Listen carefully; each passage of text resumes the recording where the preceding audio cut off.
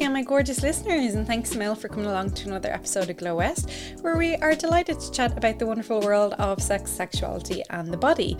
I'm your host, Dr. Caroline West, and as always, I'm delighted to be part of the Tortoise Shack Network, where you can find tons of content on politics, culture, society, and of course me with the Sex Podcast. And if you like what we do, please do consider supporting us at patreon.com/Tortoise Shack to help keep the mics up and running, or please pop over to Apple and Spotify to rate and review. That helps push the podcast out to new listeners, which I love to welcome along. If you want to get in touch, the Instagram and Twitter is at Glow West Podcast. So now we have a returning guest here to talk about, well, a mixture of things. And this is going to be not ranty as such, but like just that infuriating nature of how women who've been victims of abuse, or who have dared to have sex in public, or who've dared to just sometimes exist in the world as a celebrity, are really kind of treated, and how their images or their sex tapes or their conversations about the kind of sex that they're having are just fodder for public consumption, and just it gets pretty nasty. So as always, you know, for something like this, there will be a content warning that we may discuss sexual violence as well, and responses to it in the media. So my fabulous returning guest is the almost Dr. Camille Melissa Waring, who is a fourth year PhD candidate at the Centre for Research and Education in Arts and Media, School of Arts, University of Westminster, which is in London. Her current research interests explore body politics, visual criminology, sexual violence, and social media. Her most recent publications are Visual Violence, Sex Worker Experiences of Image-Based Abuse, and that's published in 2022, National Ugly Mugs, and Schooled for Rape, which is published in the MAI Feminism and Visual Culture Journal. And Camille is the founder of the Feminist Creative Resistance and Visual Arts Rebellion website, The Photographic Theorist. So Camille, welcome back on board. Long time no chat. Long time no chat. It's nice to be back talking about such cheery subjects. I know. Always the depressing ones. Well, last time you were here, you were talking about how image-based abuse really impacted sex workers, and how their images are just not respected, and they can be weaponized to abuse them. So yeah, that's going to link up a lot. We were talking about, I think I mentioned on one of your other podcasts, the term visual terrorism, and that got me kind of thinking about how photography, how the image is weaponized against women. And when I say image, I mean photographs, GIFs, memes, not men. Yeah. Although some of them are reduced to photographs, videos, etc., that sort of stuff. And when I say visual violence, I mean visual criminology. And what I mean by that is where you've got the image is a site of violence in itself, is a crime scene, such as revenge porn, that horrible terminology.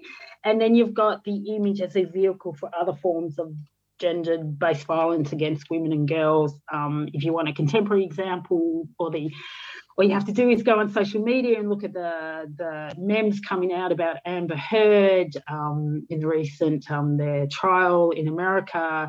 You've got the Doctors Without Borders scandal, where they're publishing photographs of underage rape victims to sell, to raise funds for charity. You've got Magnum Photos publishing books about street-based sex workers in Spain without concealing their identity. The list goes on and on about examples of visual violence.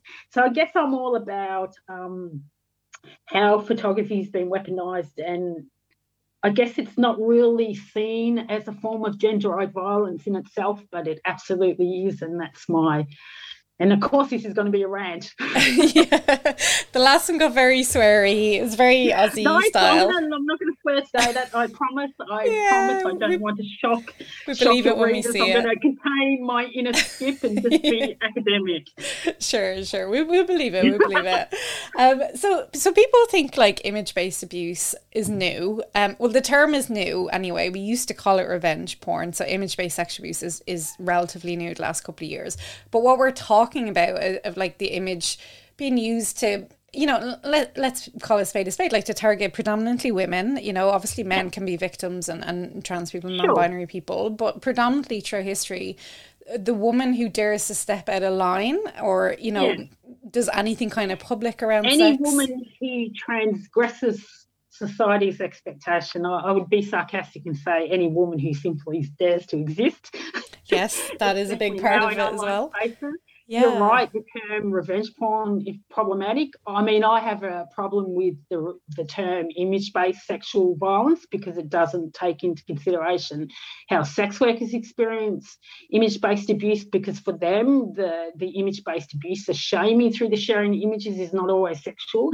But I think the mistake people make is that in discussions of 21st century photography and social media and mobile phone intimacies and web-based technology, is that this is all relatively new thing that just is a side product of our modern society, but this goes back well and truly into the 20th century. And I think for me, I mean, you could really go back to the inception of photography, because within, you know, since photography came about, within 10 years, pornography, prostitution and photography just collided. But if we go back to the 1970s, and you had, you know, the political slogan from 1970s feminism, Western feminism I'm talking about, was the personal is political. Let's make our private lives public in order to get, you know, rights, you know, working rights, caring rights, all like those domestic violence was firstly domestic violence, sexual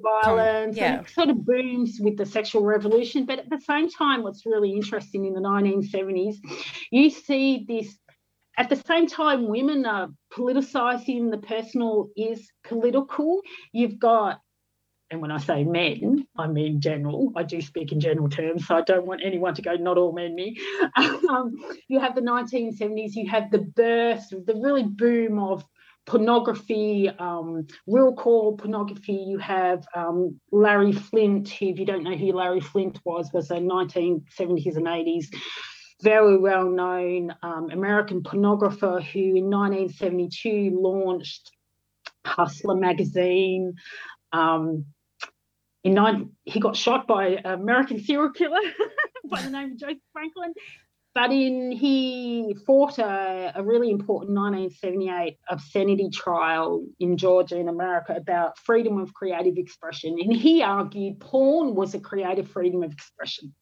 So from Hustler magazine, and I can't believe I'm going to say this to an audience, he released in 1979 a spin-off of Hustler magazine called Beaver Hunt. And I'm not going to describe Beaver. I'm sure we're all with me in that. Yeah, that's not quite aimed at women. And to me, this is the start of revenge porn, because it was a magazine where photographs where the general public submitted sexualized images of everyday women, and descriptions would include their hobbies, their sexual fantasies, their name. You know, typically not all these women agreed to have their photographs submitted, but this was the first time really we saw this, I think, the commercialisation of real life pornography, authentic porn.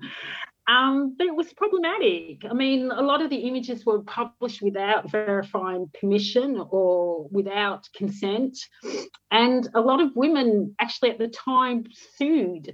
And then you kind of move on to 1983, where there was a very high-profile rape case about Cheryl Arajo, who was gang raped in a bar, in Dan's bar, and the case became really horrific in 1983 at the age of 21, simply because the trial was publicised. And this poor woman who died at the age of 25 in a car accident was vilified in the media. So if you think what's happening to Amber Heard now is shocking and new, wake up and smell the visual violence, because this has been going on since the 1980s.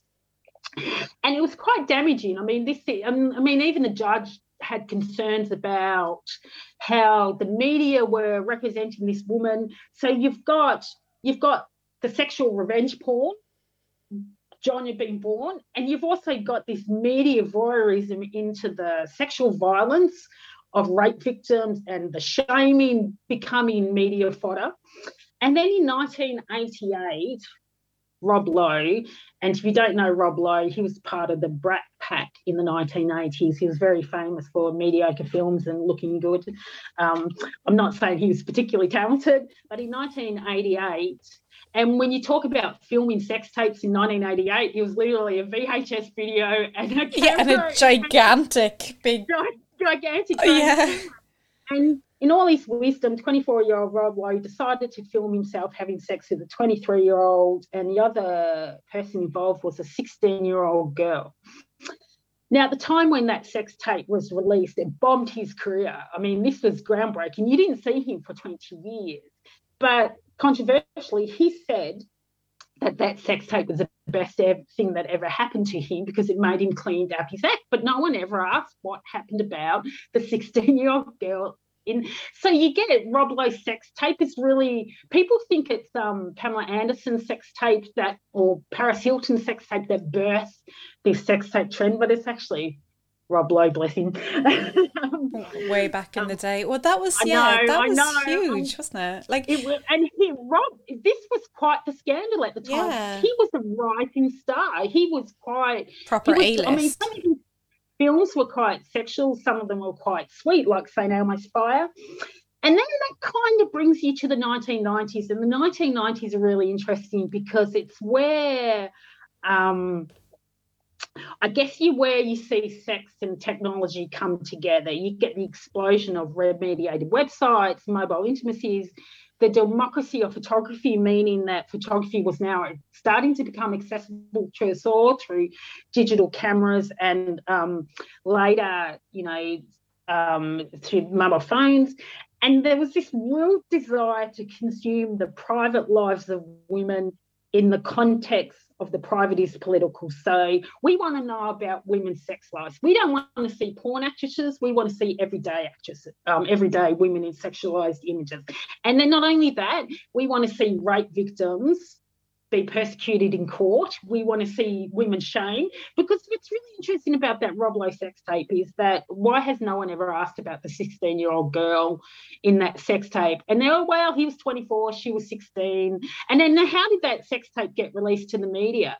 And people think the shaming that happens now online is nothing compared to what happened in the 1990s when Monica Lewinsky was interning at the White House, and in 1995 and 1996, I think it was, she had a sexual relationship, which I won't call consensual, with Bill Clinton, which she was outed, and she was horrifically shamed for that. And in fact, I saw someone today on Twitter make a cigar joke, which is in reference to a sex act apparently performed on her. And then, so you get it. And, Monica Lewinsky has spoken about being shamed in public, but she talks about how it was before the internet. So in theory, I think she kicked off the modern day technological witch hunt. But I think we have to go back and think about Paul Cheryl Arajo, because I actually think she's the first, I guess, everyday woman who became shamed in the media for the simple act of being raped. And then you get, in the year 2000s, you get a musician / researcher / person who was into sexual fetishes trying to argue that real core porn was a new genre of photography. And I argue it's not a new genre of photography, because bloody Larry Flint, oh my God, I swore. But bloody's not a swear word in Australia. Yeah. With Beaver Hunt, that's what Larry Flint was doing in 1979, producing real core porn. Now, real core porn are sexualized images, pornographic images of women who aren't considered traditional pornographic actresses. And for whatever reason, and you might be able to explain this better than me because I don't study porn, that the photographs of everyday women are more highly prized than the sexualized photographs of women in the sex industry. So it consisted of, and this is why I have problems with the definition real core, because it consisted of images and videos of ex-girlfriends distributed through Usenet websites and amateur porn Xtube sites. That doesn't exactly sound like a consensual version of a genre of pornography.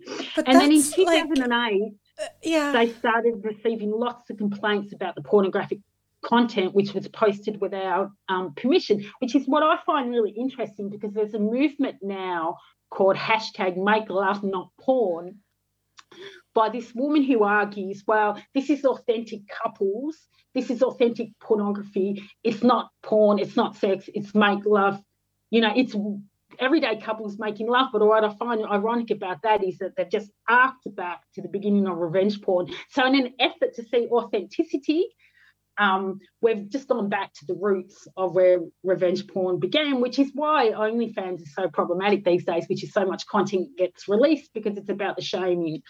But I guess what I find interesting about the contemporary debates about revenge porn is that we don't discuss these sex tapes.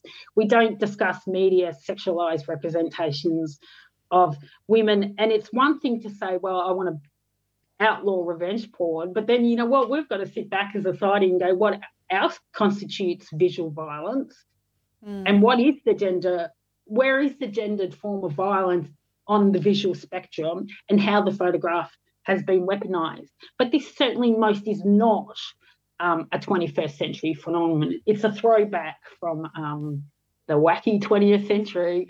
I mean, if you use my own personal example, and I'm going to talk about rape, but not in details. I went through 2 rape trials in the 1990s against a sex offending pedophile school teacher. They used in my rape trials undated negatives that he'd taken as a form of defence. It's like, what is that? So whilst all of this may seem randomly unconnected, it's all on the spectrum of visual terrorism, visual violence, which is why these sex tapes are so important to the discussion. Oh, okay, that was a lot. There's a lot in that. I'm a rant. I'm an angry rant. No, totally justified. But it is really that kind of, it's a tool for punishing women to stay in line, or else this. The Amber Heard stuff, it was people are making TikToks of her testimony of being sexually assaulted, and it's just, that's absolutely wild. It live on now, memes and TikToks and things like that. But if you even go back to the Monica Lewinsky part, I think a part of that was her looks. She was very girl next door. She didn't look quote unquote a stereotypical sex kitten or something like that, and she's been the subject of people now in the modern age kind of looking back and going, oh yeah, we did treat her quite badly, we do need to owe her an apology. The way people are looking back at Britney and how we treated her really quite poorly. But yeah, at the same time, those lessons really haven't been applied in the modern age. But go back to Monica there. This was it it was the 90s, wasn't it? The 1990s, mid-1990s. So we didn't really have the internet back then. So you're literally in the hands of newspaper editors and who all had. Don't forget the glossy magazines. And the newspapers coming out twice a day. The American press, the British press at the time, was barbaric towards women. Yeah. And what I find interesting about Monica Lewinsky, she wrote a really nuanced piece in the last couple of days for Vanity Fair, critiquing the misogyny directed at Amber Heard in this whole trial. And although she doesn't talk about photographic theory, she does talk about, well, why is it that most of the memes are about her and not Depp? And it comes back to this public shaming of any women that we don't like. And what I find really interesting about people's response to Monica Lewinsky is the same response to Amber Heard. And social media has, and this is going to be controversial, social media has allowed people to think that their opinions matter, and that their opinions are valid, and that they have the right to express those opinions. But frankly, you're just some person, and my opinions don't matter on social media. What right do we have as individuals on the internet to position ourselves as subject matter experts over the lives of others and then redistribute this? Because if we're going to be anti-revenge porn, we have to start questioning meme culture and these little video, and even playing the video clips of I haven't watched it. I mean, frankly, I've got a life. Yeah. I've been reading people online trial. who watched the whole trial, and I'm like, my God. Yeah, no. But it's no different to what happened to this, Cheryl Arjo, in that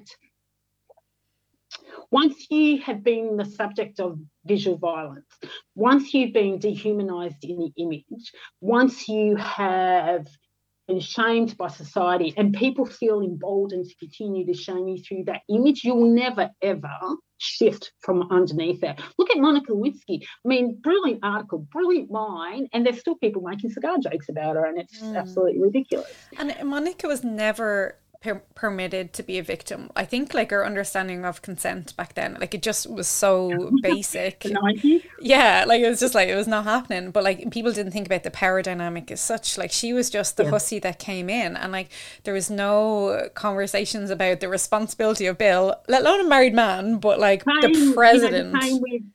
The same with, Cheryl. She went into a bar, she had a drink, she was gang raped on the bar. What did she expect for being a woman walking into a bar? Same with Monica Lewinsky. What did she expect? She seduced this man in a position of authority. Same with me. I seduced my rapist school teacher. But if you don't remember the 1990s, I mean, I turned 18 in the 1990s, and it was incredibly misogynistic and sexist. If people think it's, what I find really quite sad now is that I actually think sexism and sexual violence is worse now than what it was 30 years ago. And I remember thinking in the 1990s, oh my God, got my first feminist book, finally got out of rural Australia, learned what feminism was, and thought the future's going to be so much better for women. But in terms of visual violence, it's actually worse. And I'm with Monica Lewinsky when I say I'm glad my rape trials happened before the internet, because I had a few shaming articles in local newspapers, but it wasn't to the extent of what happens now. And if you look at the Pamela Anderson thing recently, where they've made a movie about that sex tape, and they made the movie without consulting her, which is another form of her explicit non-consent. So she said she didn't want anything to do. I think it was on Disney Plus, Pam and Tommy or something along those lines. That so that sex tape was stolen from a safe in their house. And then released on the internet, and they tried taking it down, but then the judge ruled, actually, no, this is essentially like in the public interest, so tough shit, basically.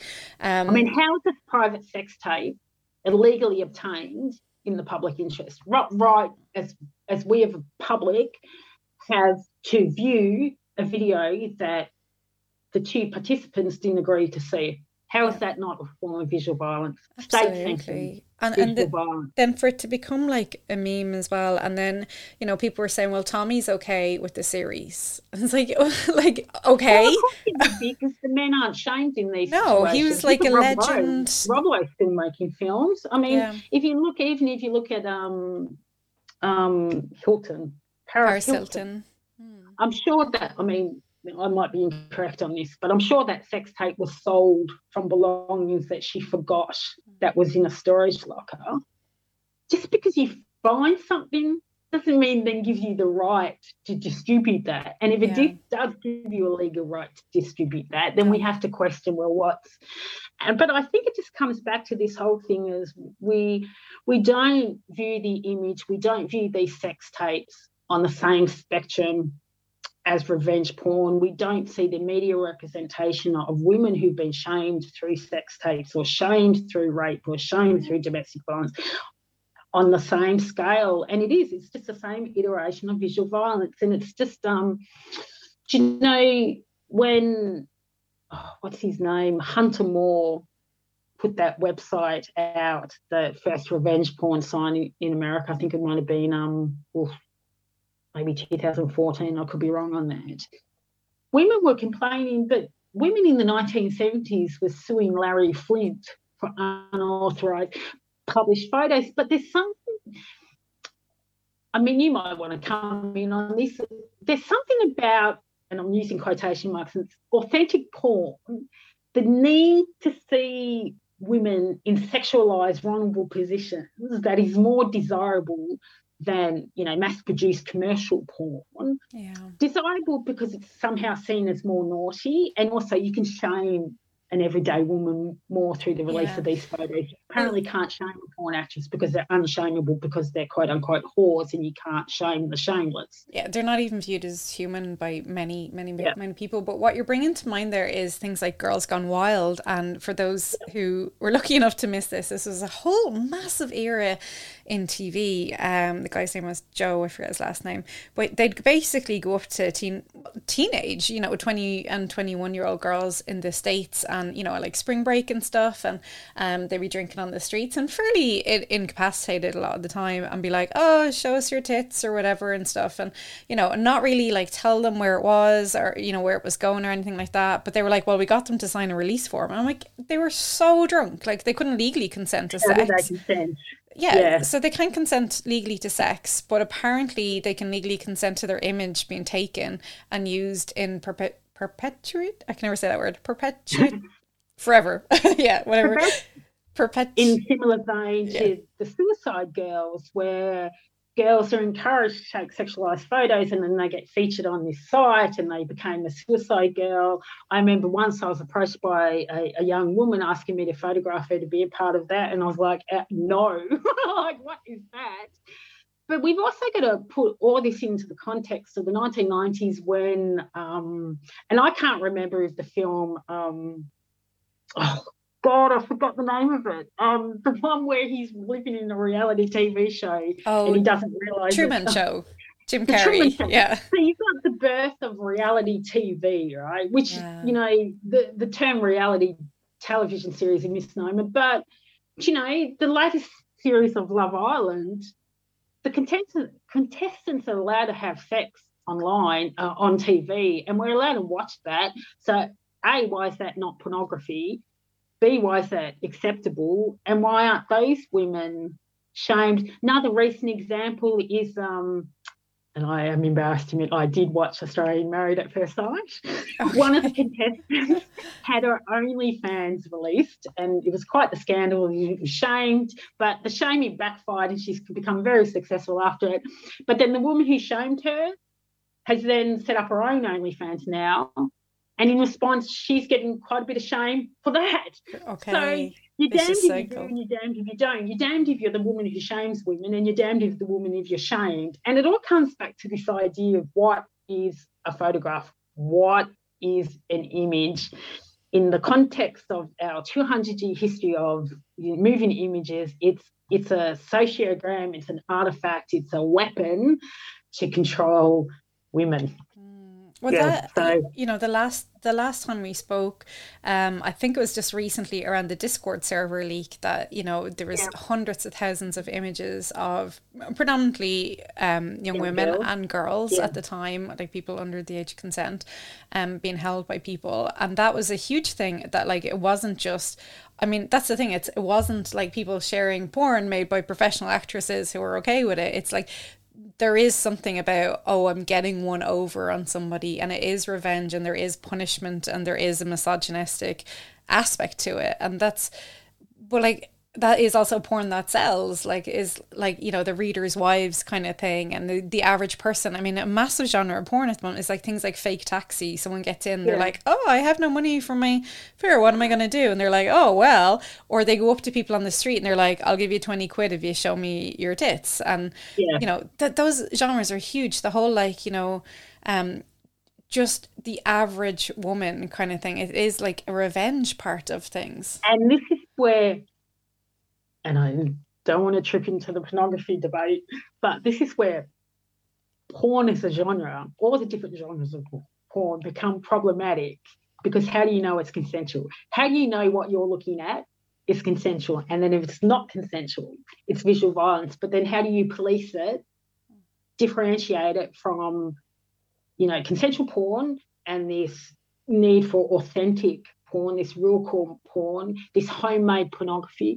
The problem now is with social media, Instagram, whatever, you've got homemade porn as an aesthetic where you can create porn so it looks like it's homemade, and homemade porn as a genre. And if it's homemade, the problem that existed in the 1970s, how do you know it's consensual? And the problem with that question is that I don't think people particularly care. I don't think the consumers, who are predominantly, I would say in the 70s, 80s and 90s, I would say predominantly would be males, heterosexual men consuming those images. But seeing this response to Amber Heard, seeing the response to this woman on Australian Married at First Sight, I'm not too sure that, the number of, it's not a 50-50% split that a lot of women are sharing this, are engaging in visual violence by shaming other women through the image. But sex tapes, I mean, how many sex tapes have been released, but women are still being shamed for having sex on OnlyFans and that being released? It's like, when do we stop shaming?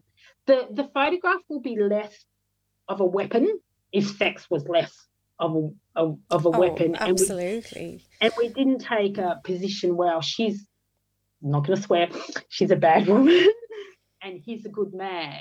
Her tears are fake. He's generally, oh, no, he's not a wife beater because she didn't donate to charity or whatever. All a woman has to do is have one little character flaw. And if there's anything sexual about her, or even non-sexual, she'll be shamed through sexualized. Oh, absolutely. Well, but to turn that bit on its head then, the Kim Kardashian tape, I think, is an interesting thing because, while Paris Hilton said for years this isn't consensual, like she said she's a victim of image-based abuse and no one listened to her for years. But with Kim Kardashian, the heavily implied rumour is that her and her mum sold it to get famous. And there is like a signed contract, with Vivid Productions that like they agreed to the release of it, things like that. But then recently on the new reality show, she was saying, Ray J was going to release another version of the tape or something, and it turned into this whole big thing. And she was saying Kanye had to go and get the laptop off him. And then he came out and said, none of that is true. She has all the tapes in a box under her bed. They're not on a laptop. They're literally tapes that she owns. But so he was demonized and she was portrayed as the victim, but she's always she's utilized it as well. So it's an interesting thing. I find Kim Kardashian really interesting because she's one of these women who are allowed to be a whore online. You can be a whore-ish just as long as you're not a whore. Some of her Instagram posts, I mean, don't get me started on Marilyn Monroe's dress, but I find Kim Kardashian a real interesting character because if we go back to the 1990s, you go back to her father representing O.J. Simpson. I'm very clear when it comes to Kim Kardashian. She's famous because her father defended a man who put his foot on the back of his ex-wife, pulled her head up and slit her throat. So Kim Kardashian is famous because her father was a bloody misogynist. Let's be frank about that. She wouldn't be famous unless a woman was murdered. No one talks about that. No one connects. If I had my way, when people Google Kim Kardashian, pictures of Nicole Brown Smith would pop up and a Pearl friend who was murdered. So for Kim Kardashian, I find her interesting because she's disconnected from why she's famous.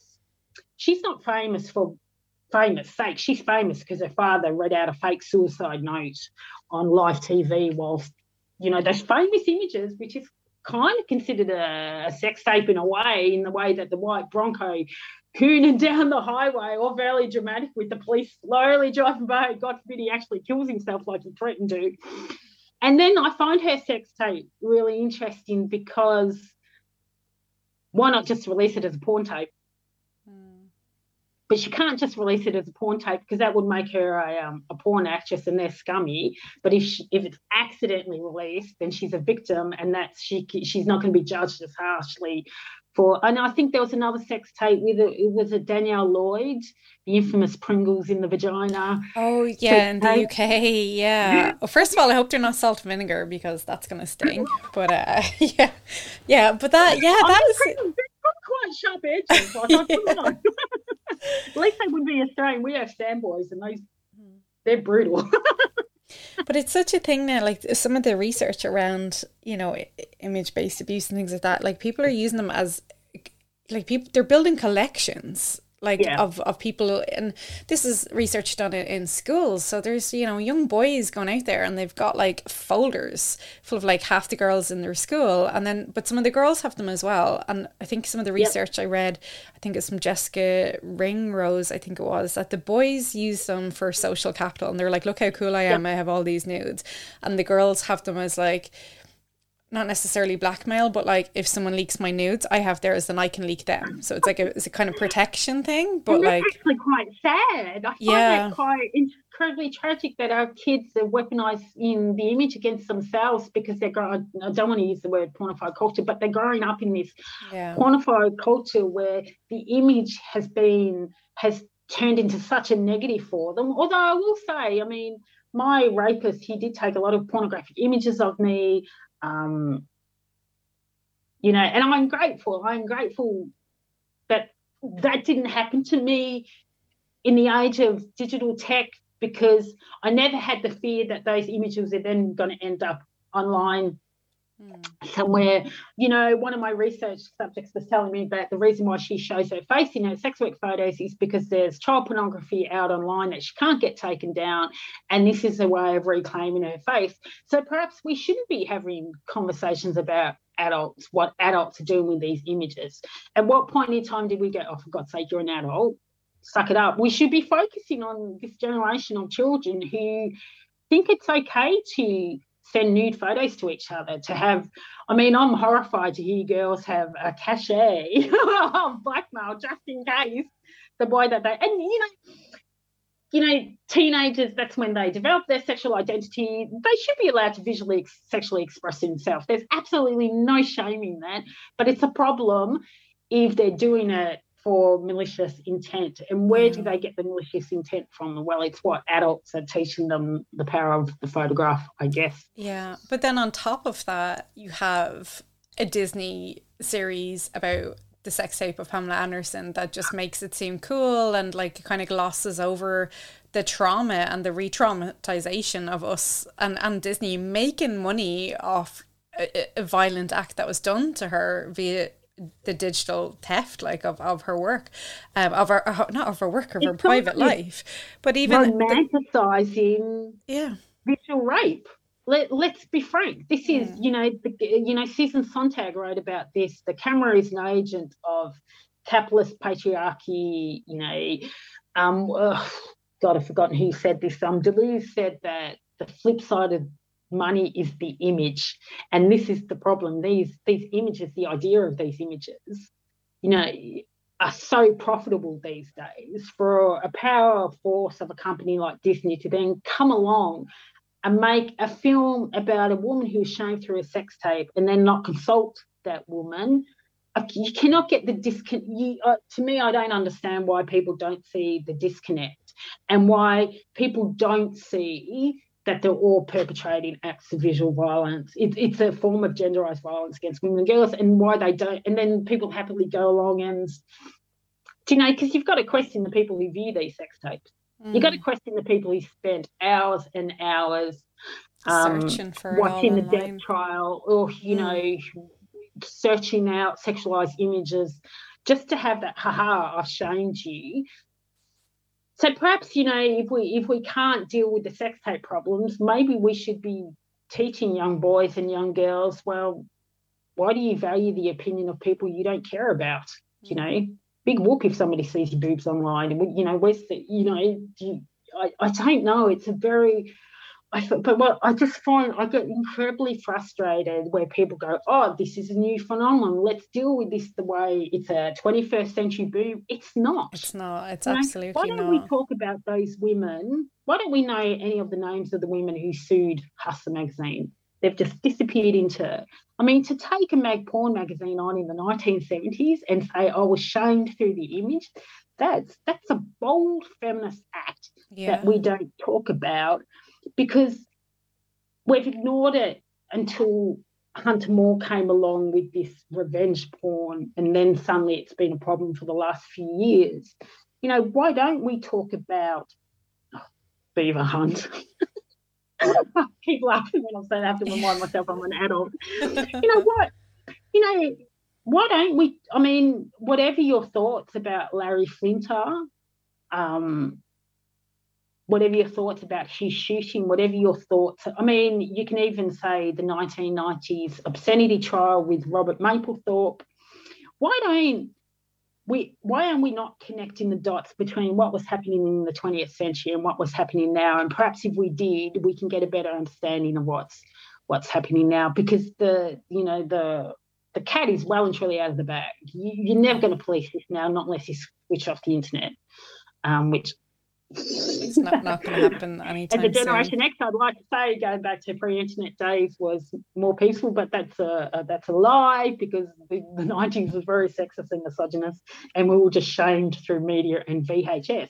Like that 1983 rape, the gang rape, that became a I think it was released in 1989 with Jodie Foster, a very famous movie called The Accused. And interestingly, my rapist then sometime in 1990, 1991 said if I was to tell anyone about what would happen to me, he would take me to the Balmain Hotel and rape me like that woman. So it becomes, so now at that time I'd seen the film Accused. I had known what was coming if I spoke out. So indirectly, Cheryl Arajo's rape and her shame in the media, and then Hollywood making a film about this poor woman's rape, then became a weapon for my rapist. And I guess this is why I'm kind of interested in visual criminology, because I think when people think of the term visual criminology, they think photographs a crime scene, but it's just so much more than that. And I was really disheartened. I think I spoke on your podcast about the revenge porn where you brought me on as a guest. I still think about that poor Irish woman that committed suicide after. Yeah. The tapes were released of her naked running about. And it's just, so why then does the sex tape now still hold so much currency? Why are people on purpose releasing sex tapes? And I think it's because they don't want to be seen as pornographers. They want to be seen as accidental victims, but still capitalise on that. And why especially like women like Paris Hilton, who I actually find a very interesting character, because her whole persona, it was a persona, but just because it was a scatty brown persona, no disrespect to Paris, doesn't mean that we have the right to view that sex tape. And I'm sure that sex tape is online. I'm sure all these sex tapes are online except for Rob Lowe's sex tape. That's I'm sure point. That doesn't online. You know why? And very few people probably know about Rob Lowe's sex tape. Yeah. Well, it actually came up at, he did one of those roasts for like Comedy Central or something, and people were bringing it up, but like in a very kind of haha, like, you know, this isn't like a bad thing. Like, no one commented on the fact that this was a 16-year-old in it. Statutory rape of a 16-year-old, and there are conflicting stories about how that tape became public. He has said on multiple occasions that the girls stole the tape and tried to peddle it, and then I think the way it became public was her mother, the 16-year-old mother, complained to the police and tried to have him prosecuted for statutory rape.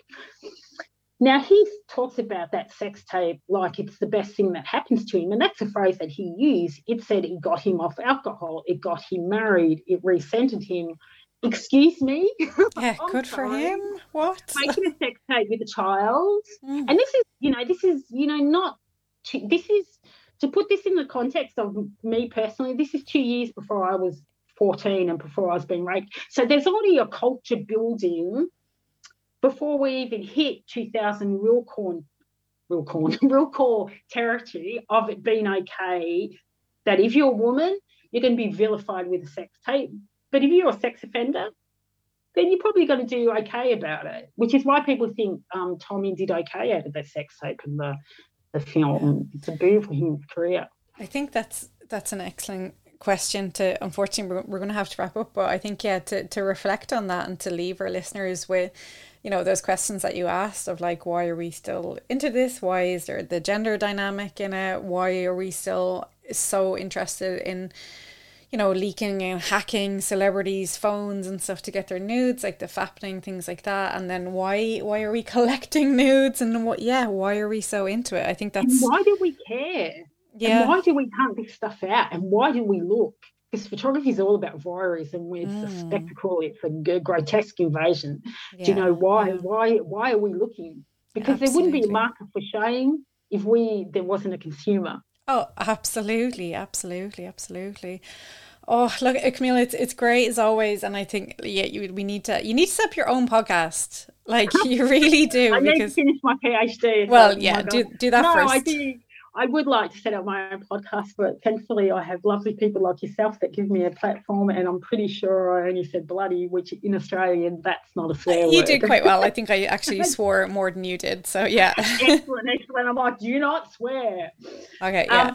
No, that's fine. But actually, Charlie Sheen, I'll quickly slide this in. Charlie Sheen came out and vilified his ex-wife because his daughter has decided to go on OnlyFans. Charlie Sheen, a misogynist, a sexist, he contracted HIV, then blamed the insipid character prostitutes that he was hanging out with, a known abuser of women, blaming his wife for the fact that his daughter has an OnlyFans, and that is probably where we should leave it, because that is an interesting statement on how we do not understand how photography is being weaponized. Yeah, no, definitely. And that's a developing story. By the way. Yeah.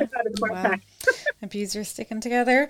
Brilliant. Camille, where can people find you if they want to carry on with your work and see you be an almost doctor? An almost doctor. I'm at PhD photographer on Twitter, and my website is thephotographicstheorist.com. I've got lots of publications coming out. I do my post if I get through the PhD. I'm just kidding. I'm almost 5 years into a 4-year PhD. Hopefully post-PhD and do research about sexual violence and photography and sexual violence in online spaces. So watch this space. This visual criminology is definitely my academic kink. Yeah, and it needs to be released into the universe. Absolutely. You're so good at it, and it's great to just see all this and talk about it, so that's fantastic. Brilliant. Listen, hopefully I think we'll have you back on again and stuff, just to kind of go over some of this, because there's always just so much to it, there's just we'll never get it all in an episode. To me, this is what academia is. It's asking questions. Yes. And I might not know the answer to them, but it creates a conversation, and I'm happy to ruffle a few man feathers. Absolutely. No, that's the thing. We should be asking the questions, so I think that's very important. So so we leave our listeners with all that, and just, I suppose it's a space to kind of reflect on our own attitudes and thoughts around these kind of images and videos, and ask why we're so interested in it. And we don't have to have the answers, but it's good to reflect on the why part of things. So reflect on how 21st century is connected to the sins of the 20th century. 100%. Brilliant. So thanks, Camille, to all my listeners, and we'll chat to you next time.